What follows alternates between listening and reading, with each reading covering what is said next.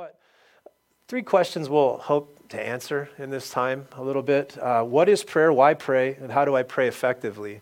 The why pray, a lot of people wrestle with that. Why do you pray if God knows everything? Like, what's the point of praying, you know? Why do you pray if God doesn't answer, he doesn't seem to answer most of my prayers? Why should I keep praying? You know, those are real things that people struggle with. And that's okay. I want to say that too. It's okay to struggle with things. And prayer is definitely something that people struggle with, you know.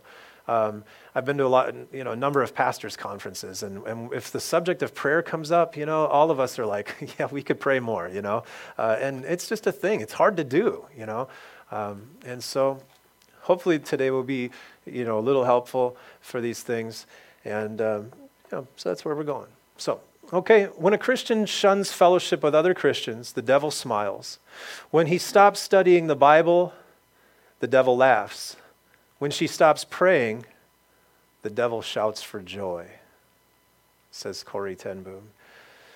D.L. Moody said, every great movement of God can be traced to a kneeling individual. It's interesting, you study revivals, and they all started, you know, it's like ones that the historians have documented, they all started with people being called to pray in groups. I know of no better thermometer, Spurgeon says, to your spiritual temperature than this, the measure of the intensity of your prayer. It's a thermometer that measures your spiritual intensity, the intensity of your prayer, the temperature of your spiritual life. So I had like 250 quotes. I'm not going to read them all. Just kidding. There's so many quotes. You know, just go Google prayer quotes, and there's all kinds of them.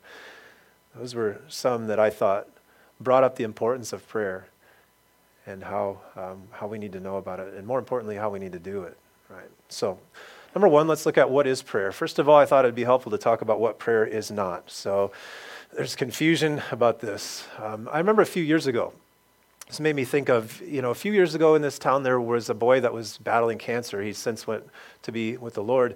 And it was big on Facebook. And everybody's posting, you know, prayers for this guy, prayers for this guy. And then so I was, you know, on social media at that time, and I would look. And I noticed something that was standing out to me in the comments on Facebook, you know. And people, well-meaning people, and I'm not criticizing their heart in any of this stuff. So don't think that. But a lot of these comments would say stuff like, sending good vibes to you. The next comment would say, prayers to you. You know, the next one would say, interceding to the Lord Jesus Christ on your behalf, or something like that, you know. But there were just a number of these comments that would say, prayers to you.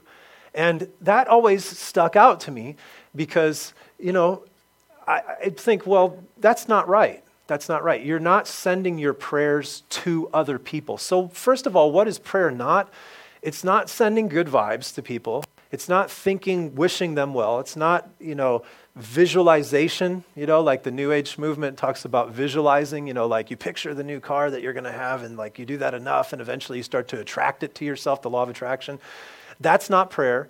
Asking the universe for things, that's not prayer. And then praying to another individual, that's not prayer, right? So it's a good thing to get out of the way. It bothered me the most because I saw people on these comment threads that were Christians, you know, and you think, well, you don't really know too much about theology or, you know, to say that you're praying to this other person. You're not praying to these parents that are struggling with their boy dying, you know, and so it's like, is it splitting hairs? Well, not really. You know, it's who the whole thing is directed to. It speaks of what they would think prayer is about. So first of all, what prayer is not, it's none of those things that I just mentioned. Prayer is to God. So the very basic definition that you could give it is you could say prayer is talking with God. That's the simplest way you could say it. And I say talking with God rather than talking to God because it's a conversation. It's a two-way conversation. Not that God speaks with an audible voice to you. I mean, you know, I've never had that happen in my life. I don't know anybody that's had that happen. I've had people tell me, well, I've had an almost audible voice. I've heard God tell me, stop it, you know, pretty close to like audible voice, you know, a few times in my life. But it's a conversation, right? And so it's talking with God. So that's, if you're a note taker and you wanted to know what is prayer, hey, there it is. Prayer is talking with God. It's not addressed to people. Let me give you some examples of it. Genesis chapter 4, verse 26, after the whole Cain and Abel fiasco, and then Adam and Eve had another kid, in Genesis 4:26, at the end of that verse it says, "At that time people began to call upon the name of the Lord." That's the first account in the Bible where anything is said about prayer, and it's after Cain and Abel, this whole bad situation, and after this chaos, now at this time people started calling on the Lord, right? There's and this is proving that prayer is addressed to God, right? Genesis 4:26, they called upon the name of the Lord. Abraham, you guys know, all through, the accounts of Abraham, Genesis chapter 15, verse 2, Abraham was talking to God, and he said, "Lord God, what will you give me, seeing that I go childless?" Remember, he didn't have a kid, and God said, "Look, I'm going to give you a son." And he was talking to God directly multiple times through the book of Genesis. Moses, how about in the book of Exodus, there's just all these people. Remember the golden calf incident, right? You remember God gave the 10 Commandments to Moses. He comes down off the mountain and he comes back to the people, and they've made a golden calf, and they're having the equivalent of like a rave party around this like golden calf. They're like having Woodstock, and everybody's doing all these things they shouldn't be doing. And then Moses comes down and is like, he starts to talk to God, and he goes, "Lord, why have you brought trouble on these people? Because God's going to kill them, and interesting, it's just it's God. Moses was talking to God is the point. And then you have Jacob, Joshua, the judges, Job. The whole book of Psalms is like David talking to God. You have Isaiah talking to God, Amos talking to God. So prayer is not those other things I mentioned. Prayer is talking with God.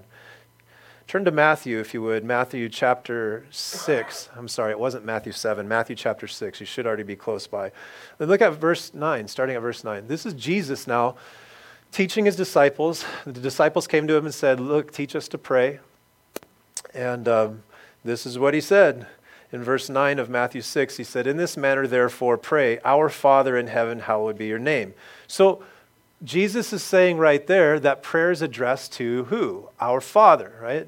Prayer is addressed to God. Now, so what are some elements of prayer? We're talking about, this is under the heading of what is prayer.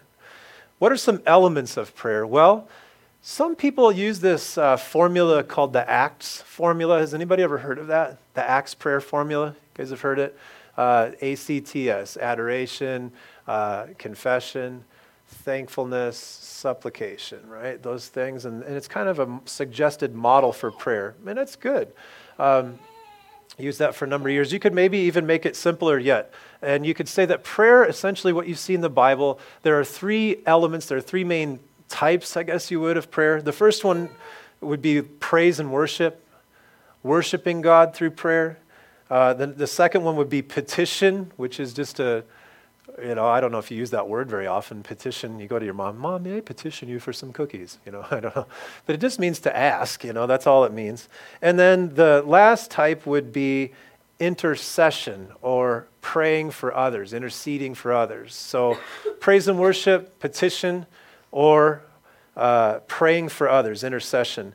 Examples of praise and worship prayer. Exodus chapter 15, verse 11. I'm just going to read you some Bible verses. If you're a Bible flipper and you can keep up with me, God bless you. You might get a paper cut on your finger. But if you have one of these like digital Bibles these days, you can probably do it. Exodus 15, 11. It says this: "Who is like you, O Lord, among the gods? Who is like you, glorious in holiness, fearful in praises, doing wonders," right? Worshiping God in prayer. You begin your prayer and you say, "Who is like you, God? There's nobody like you among all these false gods. There's nothing like you. You're the true and real deal." That's worshiping God in prayer. Psalm chapter 3, verse 3. Psalmist says, "But you, O Lord, are a shield for me, my glory, and the one who lifts up my head." He's praising God for his protection. Psalm chapter 77, verse 13. There's tons of them in the Psalms, by the way. I just picked some that sounded good to me this week. Psalm 77:13 says, "Your way, O God, is in the sanctuary. Who is so great as our God?" You guys are like, yeah, Chris Tomlin, man. How great is our God? Sing with me, how great. Psalm 86, verse 15 says, "But you, O Lord, are a God full of compassion, gracious, long-suffering, and abundant in mercy and truth." Man, those are good things. And the psalmist is praising him. Those are examples of praise and worship prayers. How about in Jesus' prayer in Matthew chapter 6, where we started? He said, "Our Father, hallowed be your name." He's saying, holy is your name.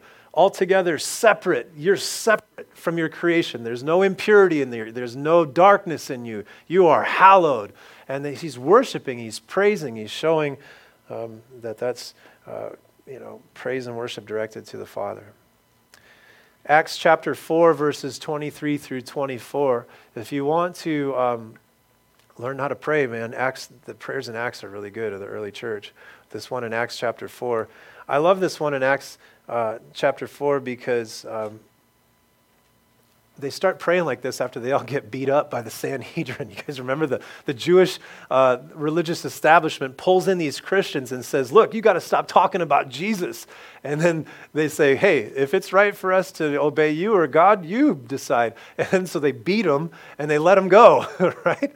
And then they go pray this prayer after that. Verse 23 of Acts chapter 4 says, "And being let go, they went to their own companions and reported all that the chief priests and elders had said to them. So when they heard that, they raised their voice to God with one accord and said, 'Lord, you are God who made heaven and earth and the sea and all that is in them.'" And then they go on to this, wonderful prayer. But they start their prayer by worshiping and praising God, right? You could imagine what would happen after you got persecuted for serving the Lord, you know what I mean? And you go back to the prayer meeting, and the first thing out of your mouth is, "Lord, get him, please, I hate this. Fix my broken arm. I got beat with a rod earlier today, man." And instead they're like, "Lord, you are a God who made everything, the heaven and the earth, all the birds and the sea, everything, all this stuff, you made it, And they're praising the Lord. That's good to start your prayer like that, by the way, because you get in the right mindset, It's like, who is this God you're talking to?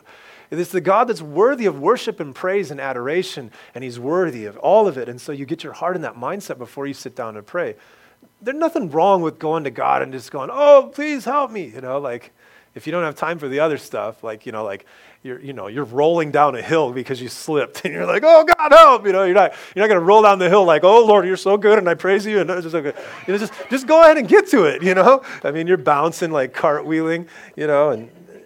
It's okay, Remember Peter, he was going to sink that day out in the water. He says, "Come out on the water." Okay. And then he starts to look at his circumstances instead of Jesus, and he starts to sink, right? "Lord, save me." That was a good prayer. He didn't stop and say, "Oh, majestic Heavenly Father," and you spoke the earth into existence. And petition is the next one. Let's look at that one. Some people don't think that praying for their needs to be met is a good thing to do. Have you ever run into that? People say, I don't think about myself in prayer. Well, they don't think it's very spiritual to do, or they don't think that they should be doing something. Well, let me tell you, Jesus would disagree with you. Look at Matthew chapter 6 again, and verse 10 through 13. I'll show you that Jesus doesn't disagree with that attitude that it's not good to pray for yourself. He says this, "Your kingdom come, your will be done on earth as it is in heaven. Give us this day our daily bread." Because I need that. I got to eat. He goes on to say, "Forgive us our debts." Matthew 6:12. That's forgive me of my sins. I need this stuff. I need to eat and I need my sins forgiven. One thing's for sure. Today, I need to eat and I need my sins forgiven. And so it's okay to ask God for those things. Jesus is teaching his disciples to ask God the Father for their needs to be met. It's okay, right? "Lead us not into temptation." Man, don't you need that? Don't you need God's help with that? "Lord, help me to be like you today, not to give into this temptation and go and be something else other than I want to be like Christ," right? And I got a million things coming at me that tempt me to not be like Christ, right? And so it's okay to ask God to have your needs met. Those are personal petitions for personal needs to be met. It's a good thing to recognize God as the provider and to cry out to him for your needs to be met, for food, for money, for health, for wisdom, for the bills to get paid, for your prodigal kid to stop being a prodigal and come home, for whatever it is, right? It's a good thing to ask God for these things. In fact, it shows him that you're dependent upon him, right? And it's a good thing. I mean, what father doesn't like to, have his kid acknowledge the fact that the kid is dependent on the father? Maybe not when they're like 30, you know what I mean? But I mean, you get the idea though. Like, dad likes it when you go to him and you tell him, hey, I recognize that all good things come from you. And God, our Father, likes that to hear through our whole lives, because we're always his kid, right? We're always dependent upon him.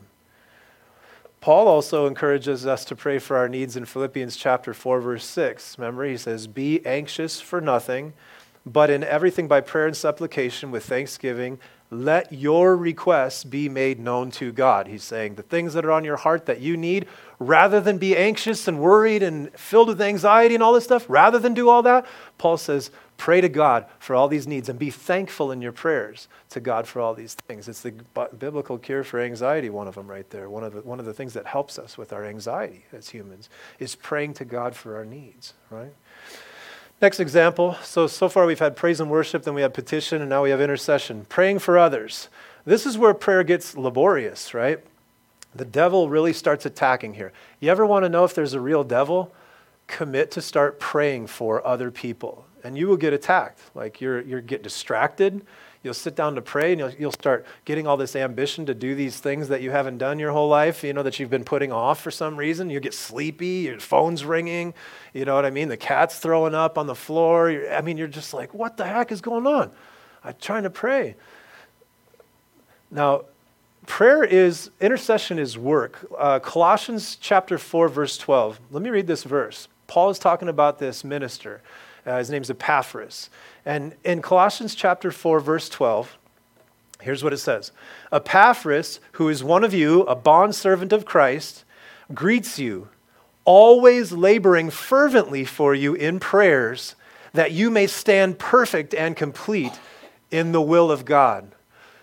Epaphras is laboring fervently for them in prayers. You know what fervent means, right? It means hot, right? His prayers are hot, and this guy is laboring fervently, right? So intercessory prayer is laborious, right? It's hard work. Examples in the scripture. Wow, I have too many here. Okay, let me just read one of them that's probably familiar to you. In Genesis chapter 18, go back to the Old Testament again. In Genesis chapter 18, God is going to destroy Sodom, right? But there's this family that lives there that are relatives of Abraham. And you guys remember their name? Extra credit if you do. Lot. Okay, easy one. All right. Okay, so Lot's family is living in Sodom. And then God's like, I'm going to destroy the place. And then you guys remember what happened? Abraham goes to him and he says, I'll paraphrase here. He says, essentially he goes, what if you found 50 righteous people in Sodom, God? Would you still destroy it? Far be it from you to destroy the righteous along with the wicked, which totally an aside is a great verse pointing towards pre-tribulation rapture. Okay, totally just threw that in your thinking there and you're like, why did you do that? Now I'm going to think about that the whole message. Okay, back to prayer. Intercessory prayer. That's what Abraham's doing. If you find 50 righteous people in this city of Sodom, God, would you destroy the whole thing? He's pleading with God. He's saying, look, what if there are righteous people in Sodom? Yeah, the majority of it's just totally corrupt, fire, brimstone. I get why you want to do that, God. But what if there were 50 people there that were righteous? And God said, nope, wouldn't destroy it then if there were 50 righteous. Then you know how the story goes. Abraham comes back and goes, well, what about 45? Well, God says, no, I wouldn't do it for 45, 35, all the way down to 10. And the whole point is Abraham, God is like teaching Abraham how to intercede for people, right? And he's appealing to God based on God's character. He's saying, God, you're righteous. There's no reason that a righteous God would punish his people like he would punish the wicked. That's his whole basis for his prayer there. But Abraham is taking God's character and he's presenting it to God on the behalf of other people. And that's a great picture of what it is to intercede for people, is you're laboring for them. You're appealing to God on the behalf of these people, based on who God is. There are a bunch more examples. If you want one, if you're a note taker and you're writing this down, you could look at Exodus chapter 32, verses 7 through 14. That's the golden calf incident. Moses comes down from the mountain. All these people are partied out, like totally having, literally it says like orgies. It's weird. And God's going to like destroy them. And Abraham says, essentially he appeals to him. He intercedes for him and says, yeah, they're a stiff-necked people, but just don't destroy them. And it's a good example of intercession. It's in Exodus 32, 7 through 14. You can read that later. For time's sake, I'm not going to go through it all. Jesus intercedes. There's another example in the Bible. He prays for you and me in John 17, and that's some good homework too. Read the chapter in John 17. So prayer is talking with God. It's praising and worshiping, petitioning and interceding for others. Now, number 2, why should we pray? So this one, maybe this is where you're struggling today. One of the best answers, I guess, that I've heard for why do we pray if God knows everything, because there's not really a Bible verse that's, you can't look up for that specific answer for that verse, like, oh, here's why you pray if God knows everything. One thing that I know that's true is, again, fathers like it when their kids ask for things. Like you dads, you got to feed your kids, and that you got to bless them and do some certain things in their lives, and isn't it nice when they ask you and when they acknowledge the fact they're dependent upon you? I think that's a good thing, all right? So that's a good reason to pray, even though God knows, like everything. He knows what you need before you need it. One other thing that is incredibly clear when you read scriptures there are many times in the scriptures when God does things only because people pray. And I don't have my mind wrapped around that fully as a pastor. I can't stand up here and tell you that I know the mind of God. The Bible says, who knows the mind of God? I don't know.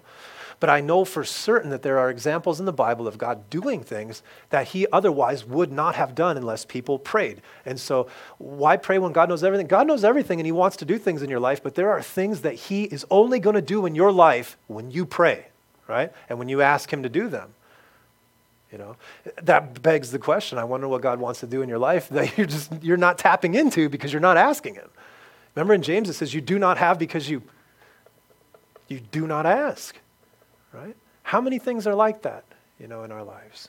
So another one, many of my prayers don't get answered, and people want to know why don't a lot of prayers get answered. And well, I will tell you, this is the complex question. And you might not like the answer to it. I might not like the answer to it, but God does answer every prayer with either a yes, no, or a not now. That's the truth. He either says yes, no, or not now. I think a lot of my prayers are like a kid asking dad for Oreos for 3 meals a day. And he's just like, no, that's not good for you. A lot of the stuff I probably pray for and ask for is like, I have this very narrow focus that's focused on Adam Tyler, and a lot of my prayers are probably not in alignment with the will of God. And so that's one reason why God doesn't answer prayer, is because the prayer isn't in alignment with the will of God. And that's clear throughout Scripture.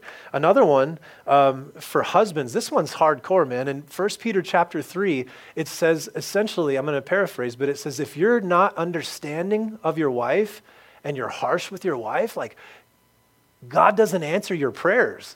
1 Peter chapter 3, read it for yourself. If you don't live with your wife in an understanding way, it hinders your prayers, according to what Peter says there. Another one that is all throughout Scripture is that God doesn't answer prayer of people that are living in unconfessed sin. It says, if I regard iniquity in my heart, he will not hear my prayers. If I am blatantly walking in sin, the next prayer that God wants to hear out of me is, I repent of that sin, please forgive me. Otherwise, your prayers are hindered, is what the Bible says. If I regard iniquity in my heart, if I love sin, I can't expect God to answer my prayers. Another reason that the Bible sets forth in the book of James is it says God won't answer prayers for people that are double-minded. Now, what double-minded means is you're going in two directions at once. Like, I want to live for myself, but I want to live for Christ. But I want to live for myself, but I want to live for Christ. Double-minded man should not expect that he would receive anything, is what it says in the book of James. I believe it's in chapter 2. Now, on the other hand, you're walking with the Lord, your walk might be perfect. One thing that might be going on is God might not be answering a particular prayer in your life because he's training you to pray. He's training you to depend on him for a long period of time. You might say, man, I've been walking with the Lord and I'm not living in unconfessed sin and all this stuff. And I know things are, my walk's good and all this. And God might just be teaching you to be persistent. He might be teaching you perseverance. Right? And, look at how he did it with Abraham as he was interceding even for Sodom. He taught Abraham to keep coming back and being persistent in his prayer. And that's something that's a valuable lesson that the Lord teaches us, right? Like, imagine, here again, you're a father and your kid comes up to you and says, I want something. And you say, well, let's just see how it goes. You know what I mean? Like, because you probably, you said you want that remote control car and you were like, you didn't want that thing like a week later. You know what I mean? You wanted to start playing, drums and stuff. And then like, we bought this drum set for you and then you gave up on it. You know what I mean? So it's like, do you really want it? I mean, is this something that, and maybe God's training us, to be serious and maybe he's drawing these things out of us, He answers all prayers with a yes, no, or not yet.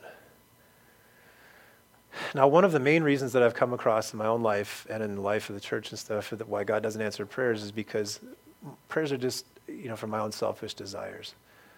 Right? And the Bible says that you don't have that you do not ask, and when you do ask, you ask amiss because you ask to spend it on your pleasures. If most people think of prayer, this goes back to the beginning of what prayer is not. Prayer is not like rubbing a genie, And that is what Oprah has turned it into, And that's what the New Age movement that calls itself, like it's tried to mingle with Christianity and it's become this like watered down, weird Christianity, has turned it into like genie lamp rubbing, Like if I do the things that please God, I can rub the lamp and the right things are going to happen. And that's not what prayer is about. When Jesus says in the Lord's Prayer, he says, yeah, you should ask for your daily bread and you should ask for your sins to be forgiven. But the beginning of that prayer says, our Father who art in heaven, hallowed be your name. Your kingdom come, your will be done, right? So the main thrust of prayer is to get God's will done in my life, right? That's the main purpose of prayer, is to have God's will done in my life. I'm praying, Lord, make me more like Jesus. I know that's God's will. That is a painful prayer. You want to experience some tribulation? Go pray sincerely that God makes you more like Jesus. Right? It reminds me of the story I heard of the pastor that asked, he was a new pastor, and he asked the old pastor, he says, pray for me for patience. And so the guy said, okay. And he sat him right down right there and he goes, Lord, send trials and tribulation into this life. And the guy's like, no, not that, Reminds me of another time where there was a new preacher and he started out and he was new at the church that week. And then the people were leaving the church and, they said, what did you think of the new guy? He was up there preaching and the dear old saint, came up and she said, he'll be good after a few, problems, in life, after he gets his leg broken a few times and things like that. You know what I mean? And it's not about getting my will done. It's about getting the Lord's will done, right? It's about him. Make us like Christ. Your will be done, Lord. Reasons we pray. I'm going to give you some here. First of all, to get God's solutions for various situations. Turn to Luke chapter 6, if you will. It's good to pray before a major decision in life, right? Luke chapter 6, verse 12 and 13.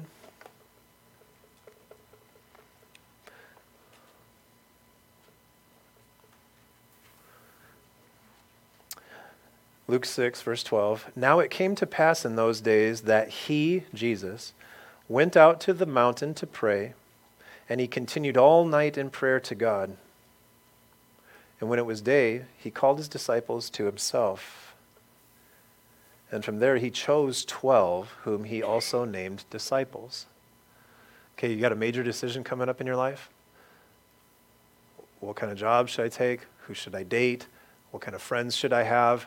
Should I do this? Should I go to camp? Should I not? Should I enroll in this class or that class? You've got big decisions happening in life.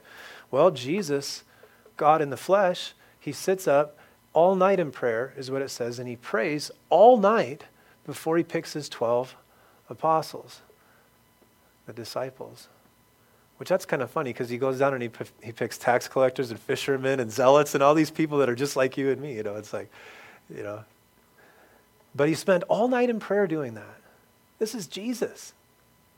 Jesus thought it was important enough to do like a 12-hour prayer meeting, a 10-hour prayer meeting by himself, asking. Turn to Matthew chapter 17, please, verses 14 through 21. So we pray before major decisions in life. Another one is to overcome demonic barriers. Matthew chapter 17.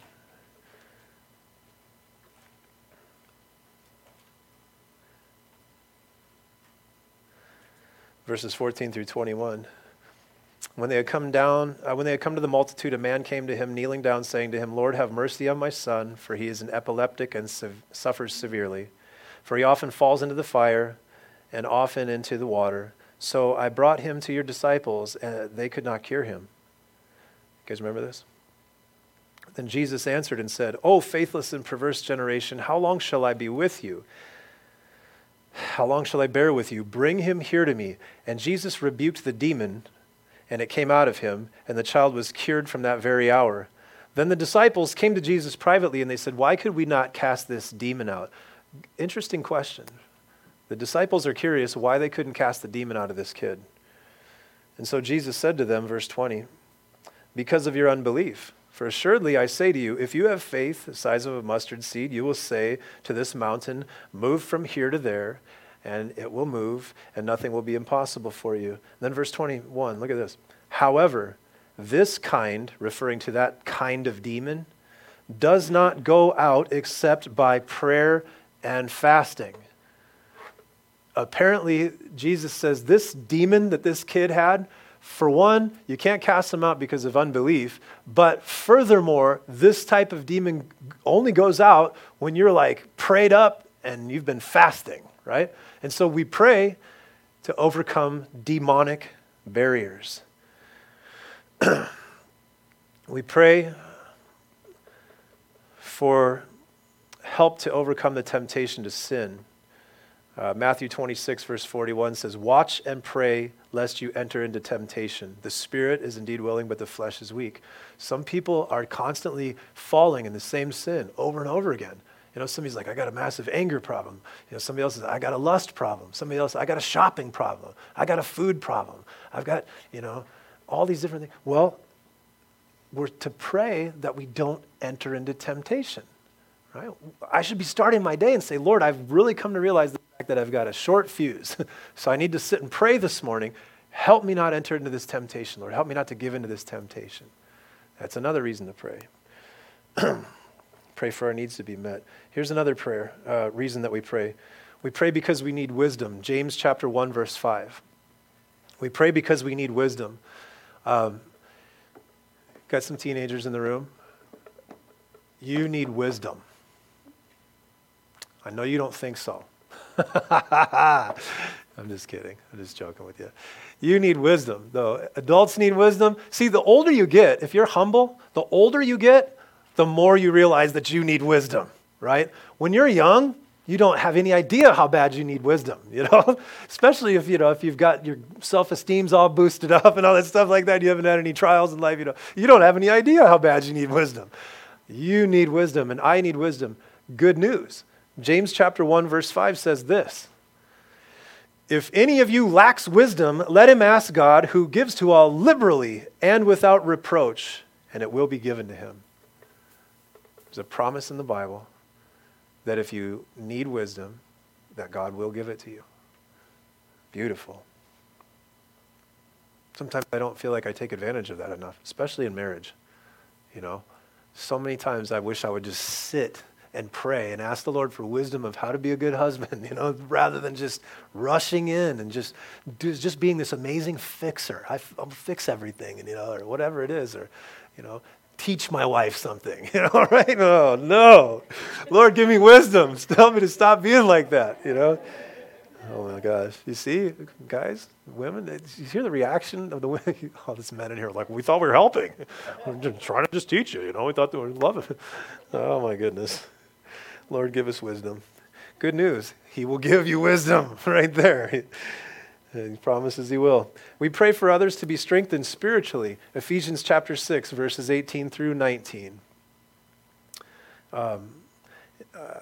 He says this, Ephesians chapter 6, 18 through 19. Praying always with all prayer and supplication in the Spirit, being watchful to this end with all perseverance and supplication for the saints, and for me that utterance may be given to me, that I may open my mouth boldly to make known the mystery of the gospel. Paul is telling the Ephesian church, pray for me that I might open my mouth boldly for the gospel and that I might prosper spiritually in my ministry. So we pray for others that their ministries and that their work for the Lord and that their spiritual life will prosper, right? Early church prayed. Here's another reason. Let's see what kind of time we have, 11:16. The early church prayed. There's a bunch of them in Acts. I'll read you one verse from Acts. Acts chapter 2, verse 42. This is actually the memory verse this month for the kids. We're teaching the kids about what it means to be the church. And this is what the early church did. Acts chapter 2, verse 42. By the way, this is what Calvary Chapel, Mason City, this is like our mission statement verse, if you will, one of them. This is what we do here. Acts 2:42 says, and they continued steadfastly in the apostles' doctrine and fellowship, in the breaking of bread, and in prayers. The early church prayed. Jesus prayed. Another reason that we pray. Mark chapter 1, verse 35 says, now in the morning, having risen a long time before daylight, he went out and departed to a solitary place, and there he prayed. If you know that whole story there, Jesus was like healing and casting out demons the whole night before, like late into the night, and then it says he woke up way before dawn here, and he goes out to a solitary place by himself to pray. Have you ever thought that through? That if Jesus Christ prays, we should pray. I always thought of that. Like, he knows his dependence upon the Father.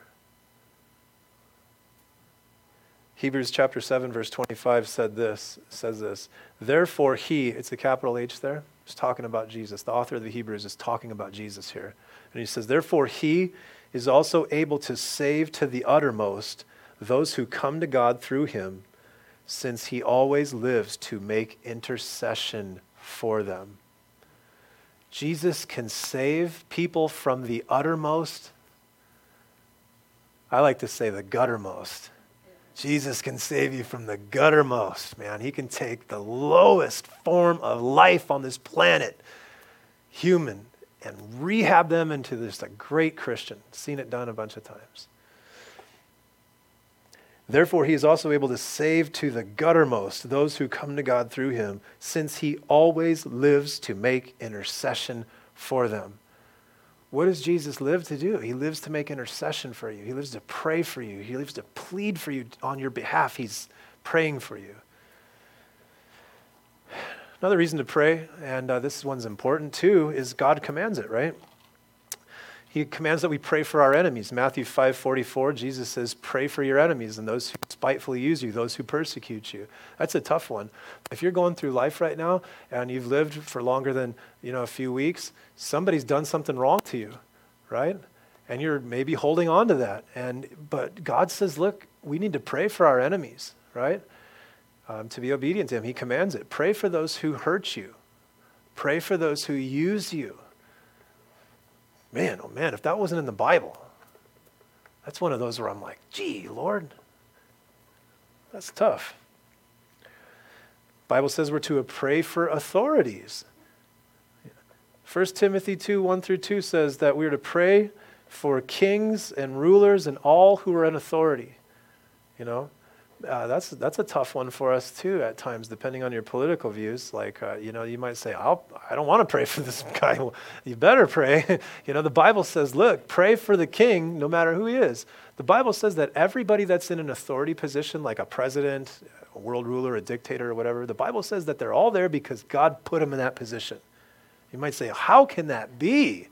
Well, the Bible says it. And God doesn't always put somebody in office to bless you. Sometimes he puts somebody in office to make you get on your knees and to start seeking the Lord rather than the government. That happens. He's done it throughout the scriptures. You see it. So we're commanded to pray for our enemies. We're commanded to pray for authorities. We're commanded to pray. Romans 12:12 says, rejoicing in hope, patient in tribulation, continuing steadfastly in prayer. 1 Thessalonians 5:17, one of the shortest verses in the Bible, says, pray without ceasing. Pray without ceasing. It's not pray without ceasing. Pray with ceasing. Pray without ceasing. Keep doing it. Then the Bible also tells us to love our neighbor as ourselves, which Jesus says is the greatest commandment, and that certainly includes praying for them, right? Because we want God's will to be done on earth as it is in heaven. How do we pray effectively? And we're not going to take too long here because really the simplest answer, how do we pray effectively, is just do it. You can read book upon book about prayer, and that's taking away from your time to pray. You know what I mean? So they all pretty much say the same thing, this stuff, and gives you a little basis. But how to pray effectively, I'll just give you some suggestions here and we'll close. Just don't be double-minded. Decide whether you want to follow Jesus or whether you want to follow the world. Just decide which camp you're in. Like, are you a Christian? Are you following Christ? Or are you doing things the way that the world does them, really? And that's good for adults, young people, high schoolers. Are you going with the drift? Or are you going with Jesus? Don't be double-minded when you pray. Be fervent. James 5:16. Purposefully put energy into your prayers. Sometimes you can't. You're worn out. You've got tons of things going. I understand that. I'm not trying to be condemning. I'm just saying, be into it. Choose to be into it. It's a choice. Pray believing. That's another thing that's important too, is to pray in faith. 1 John 5:14 and 15 says this, now this is the confidence that we have in him, that if we ask anything according to his will, he hears us. And if we know that he hears us, whatever we ask, we know that we have the petitions that we have asked of him. If we ask anything according to his will, he hears us. You have to believe that if you pray according to God's will, that he hears you and he answers these things. Maybe not on your timeline, but he answers, and you believe that and you trust that. Be persistent. Remember, Jesus taught the parable of the persistent widow that kept coming to the judge over and over. Give me justice, right? The lesson is be persistent in your prayer. Understand that you have a helper. Romans 8:26 says that the Holy Spirit helps us in our weakness. Understand when you sit down to pray that the Holy Spirit helps you to intercede. I'll read the verse. Romans 8:26. Likewise, the Spirit also helps us in our weaknesses. For we do not know how to pray what we should, for we do not know what we should pray for as we ought. But the Spirit himself makes intercession for us with groanings which cannot be uttered. So my understanding of that is there's times where I come to pray and I say, I don't even know how to pray, Lord. And I say, Holy Spirit, help me to pray. And the Holy Spirit, it says that the Holy Spirit makes these groanings that can't be uttered. Some people have understood that to be like, he's talking about praying in tongues right there, these groanings. I'm not so sure because it says that the Spirit makes these utterances. Either way, the point of the verse that's clear as day is that we don't always know how we should pray and we're weak, and the Holy Spirit will help us. Next thing that I'll suggest to is that you should ask the Lord for the gift of speaking in tongues. Now you read in the book of 1 Corinthians chapter 12 and 14 where Paul talks about spiritual gifts. Paul says in those chapters, I thank God I speak with tongues more than all of you, right? So the Apostle Paul was a tongue speaker, you know. He also said that he did it not in the public assembly, and he said that he did it, he said he even sang in tongues. He sang in the Spirit. But what you get from reading 1 Corinthians 12 and 14 is that Paul was a frequent tongue speaker in a private devotional sort of setting. You know, he prays to the Lord in this language that he doesn't even understand what it is. And it's a gift from God, and you ask God to give you this gift. And it helps your prayer life tremendously. Some people are tremendously blessed by this. Do all people speak in tongues? The Bible says no. All people don't speak with tongues. But it's a spiritual gift that God will give to people that ask. And so ask for the gift of tongues. It helps you to pray. And the last thing, and I'll end with this, is don't be a legalist. Don't leave here today going, gosh, I don't pray enough. I should pray more. Oh, darn it. And you go out of here all condemned and say, you know what? I'm going to set this rule. I'm going to pray for 30 minutes a day. And now, wait a minute. That's not enough. 3 hours a day. You know what I mean? I'm going to call my boss. I'm going to tell everybody to heck with life. I'm going to put a 3-hour block of prayer, and then God's going to love me. Then God's going to be happy with me when that happens. No, don't be a legalist. Don't make rules and regulations and put a bunch of man-made stuff on yourself. Just understand this is a beautiful blessing to be able to talk to the Lord. Start small. Talking with the Lord. Start small. Listen, I'm going to give you a challenge, okay? If you're saying, oh, Adam, there's a lot of good reasons to pray. I want to pray more. Okay, here's a challenge for you this week. Go home and pray for 30 seconds. One time this week for the church. Just pray, just intercede for the church. Everybody in here, take a mental snapshot of everybody here and say, look, God bless them. Pour out your blessings upon their life. Pour out your Spirit upon their life. And start your prayer by going, hey, you are the God of heaven and earth that spoke everything into existence, the bird, the seas, the fish, all that thing, and Lord, and it all belongs to you. You're worthy of praise. Give me my daily bread. Please help me, Lord, with the things that I need in life. They all come from you. And Lord, would you bless my church family? Would you pour your Spirit upon them? Would you meet all their needs? In Jesus' name, amen. That was 30 seconds. You do that once this week. That's your challenge. One 30-second prayer.